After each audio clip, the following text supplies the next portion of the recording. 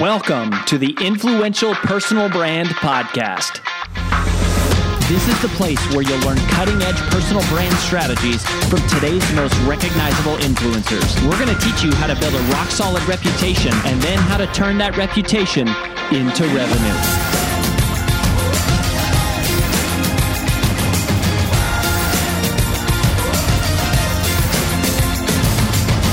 I'm your lead host, Rory Vaden, co-founder of Brand Builders Group, Hall of Fame speaker, and New York Times bestselling author of Take the Stairs. Welcome to this special recap edition of the Influential Personal Brand Podcast.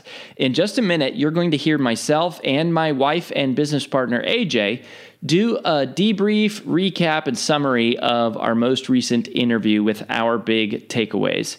But before we dive into that, I just wanted to let you know that people often ask us, what is the first step to building a personal brand? And if that is you or someone you know, then you have come to the right place because we have put together for you a free video short course to help you get started. Just visit firststep.brandbuildersgroup.com to get access. In it, we're going to walk you through what exactly is the genesis of a personal brand and the 6 key questions that every personal brand must be able to answer, but that almost none ever do. So go ahead and visit, again, firststep.brandbuildersgroup.com to get started, and we'll see you there. Now on with the recap.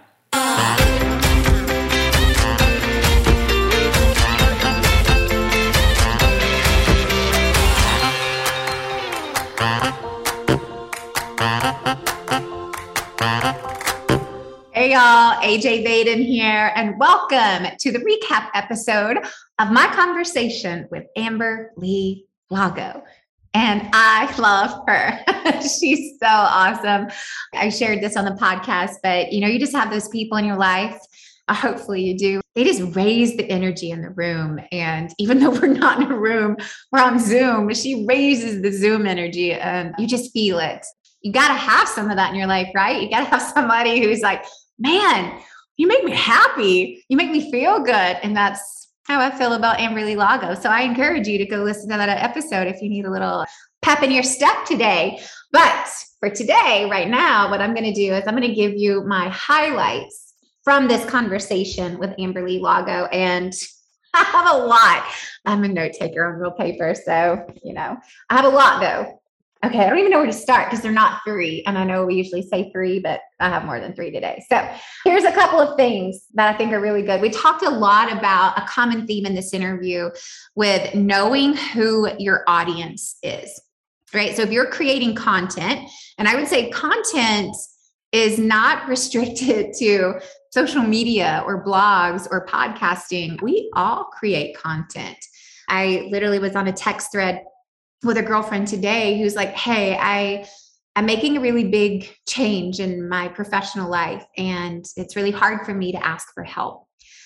But would you be open to dinner or coffee or a drink so I can just get some professional advice or just some input on this decision I'm making? And it's like, to me, I'm already mentally preparing like, how can I best serve my friend in this conversation? I know where she is. I don't know what advice she needs, but I'm already going like, what do I have that could be a benefit to her? That is content. So it's like, I just want us all to reshape and reimagine the way that we define content. I get to have one-on-ones with my team at Brand Builders Group. That is content. Sometimes they're brainstorming conversations. Sometimes there's difficult conversations. Sometimes I'm giving feedback. Oftentimes I'm getting feedback, but that is content. And I think a huge part of what I loved in this conversation with Amber Lee is like, you have to know your audience. So again, to me, it doesn't matter if you're a salesperson, a mom, a friend, an entrepreneur, a CEO, an executive, speaker, author, podcaster, wrap it all up, right? Into one. It's communication. And in order to be an effective communicator, you have to know your audience. right? That's not new. That's not like we haven't heard that before. To have effective conversations and to be involved in effective communication, we need to know where the other person stands. That is your audience. This is just to an audience of perhaps more than one, right? And so you've got to know your audience. So then the question is, how do you get to know your audience? And that's a part of your job in curating. Who do you want your audience to be? Because you actually do get to influence that. And a huge part of it is, who is the audience already around you? And what do you have to share and give to those people? What is the audience that you already have online and offline? But just as much as, who is the audience that you want to attract, that you want to curate, that needs to hear what you have to say, that can benefit from something that you have to say? Because I just really come from a place of every single person listening to this and everyone not listening to this, you have something to share that can positively impact and benefit the life of someone around you.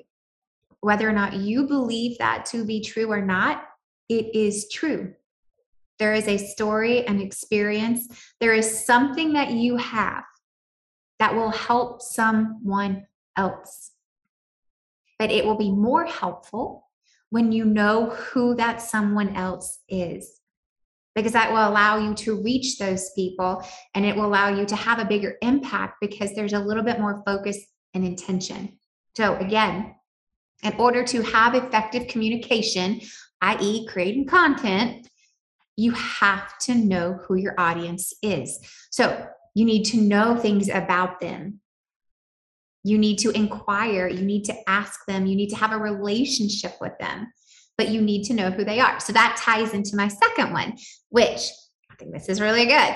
How do you curate this type of audience? This is so simple that it kind of blows my mind. It's like one of those things where it's like, it's so simple and it's so true, but yet we don't do it. Or at least I don't sometimes. So this was a great reminder to me. The way that you curate an audience is to share what you know. That's it. Share what you know. There's been this phenomenon of people that we work with at Brand Builders Group, but then also just personal and professional acquaintances in my life. There's been this phenomenon of this thing called the imposter syndrome. And for a long time, I was embarrassed to ask, what is that exactly? Because everyone talks about it, but I was really unclear what it is. So I had to Google it one day, like, what is imposter syndrome? And then it hit me and I was like, what an odd phenomenon that people somehow don't feel adequate enough to live up to the accolades that they've actually done. Why? It was foreign to me at the time. And this is my reconciliation of that, is that often, you don't have to agree with this, that's okay, but this is mine. Often, when we suffer from things like imposter syndrome, it's because we find ourselves in situations where we don't get to speak what we know. And whether we put ourselves there or we volunteered to get put somewhere, or we got hired to put somewhere, but we're in a situation where we're no longer speaking what we know. And we're trying to seem more credible, or we're trying to share pieces of information that are academically correct, but they're not personally in tune with us. And I believe that's where a lot of imposter syndrome comes from. Because if you just share what you know, then that's just who you are. It's just what you've been through. There's lots of stuff I don't know, and I really don't try to talk about it, right? And I do try to talk about all the things that I do know, even if I don't know all the things. I know enough to have my thoughts and my opinions. Just like on imposter syndrome, I don't know all the psychological backgrounds. I'm not a psychiatrist or a psychologist, so please don't think I have any of those credentials. I do not. But I know that for me, what I internalize of where this comes from and how this impacts the people around me is what I see and what I know to be true. Whether someone else agrees with it or not, that's okay. But when you speak, when you share what you know through your lens, you naturally start to attract people and simultaneously repel people. Hi, it's AJ Vaden, and thanks for listening to the Influential Personal Brand Podcast. Did you know that the ideas we share on the show are things we actually specialize in helping you implement? If you want to raise your public profile and turn your reputation into revenue, please visit freecall.brandbuildersgroup.com to sign up for a free brand strategy call with one of our personal brand strategists. Again, that's freecall.brandbuildersgroup.com to sign up for your free call. Talk to you soon.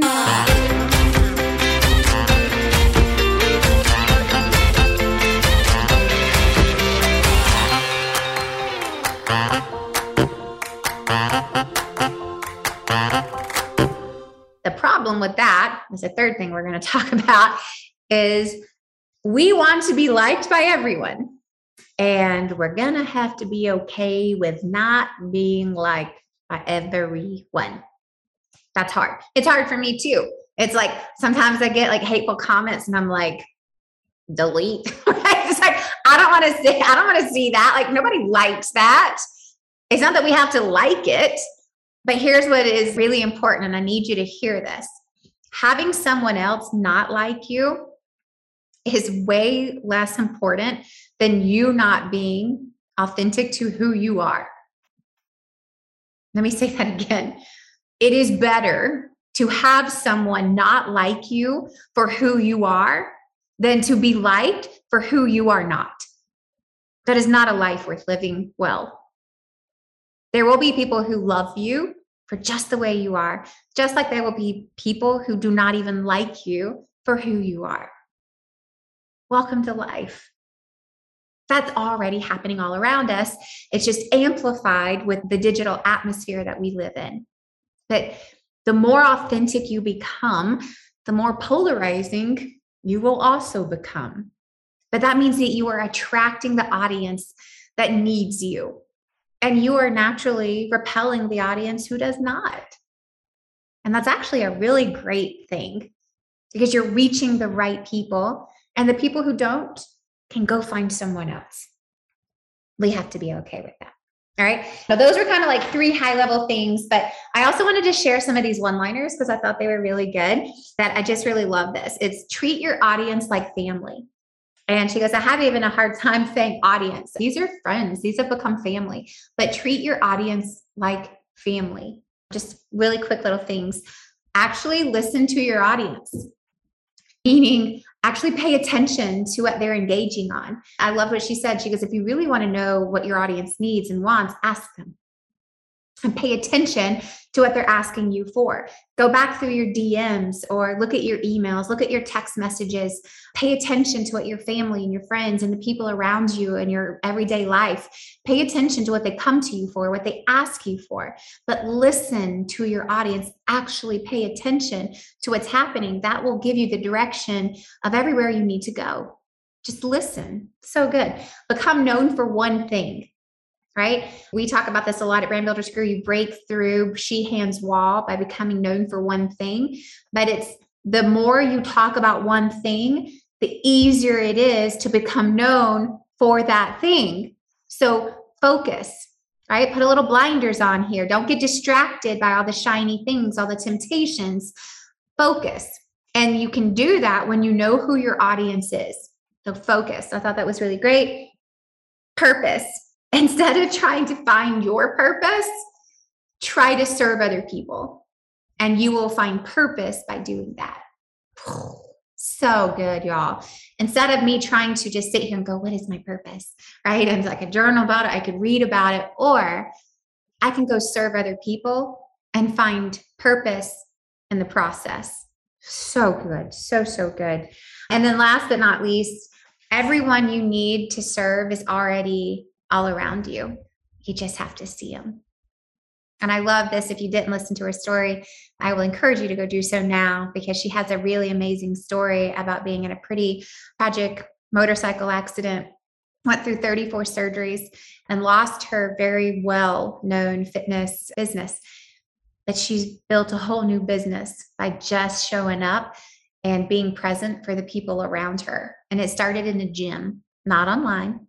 It started in a gym by her showing up every single day. The same thing can happen for you. You do not have to have millions of followers to make millions of dollars. And you do not have to make millions of dollars to make massive impact in this world. Y'all, it's a killer episode. I highly recommend it. So glad that you're listening. I really encourage you to listen to this one.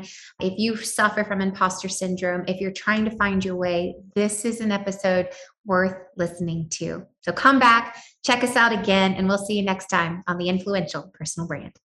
That's all we've got for this episode of the Influential Personal Brand Podcast. But here's some great news. One of the most valuable things you can do to help us and other new potential listeners to find our show is for you to both rate this show and leave a review. So, as a special bonus for you, if you leave us a comment in iTunes, Stitcher, or wherever you listen, take a screenshot of your review and email it to podcast@brandbuildersgroup.com. We will give you free 30-day access to 25 of our most popular interviews on video in your own private members-only area. So go right now, rate us, review us, and then send a screenshot of it into podcast@brandbuildersgroup.com. And we'll get you set up with free access to our most popular video interviews all in one place. Also, just please share this podcast with anyone who you think might enjoy it. And until next time, remember that building a business isn't nearly as valuable as building a reputation.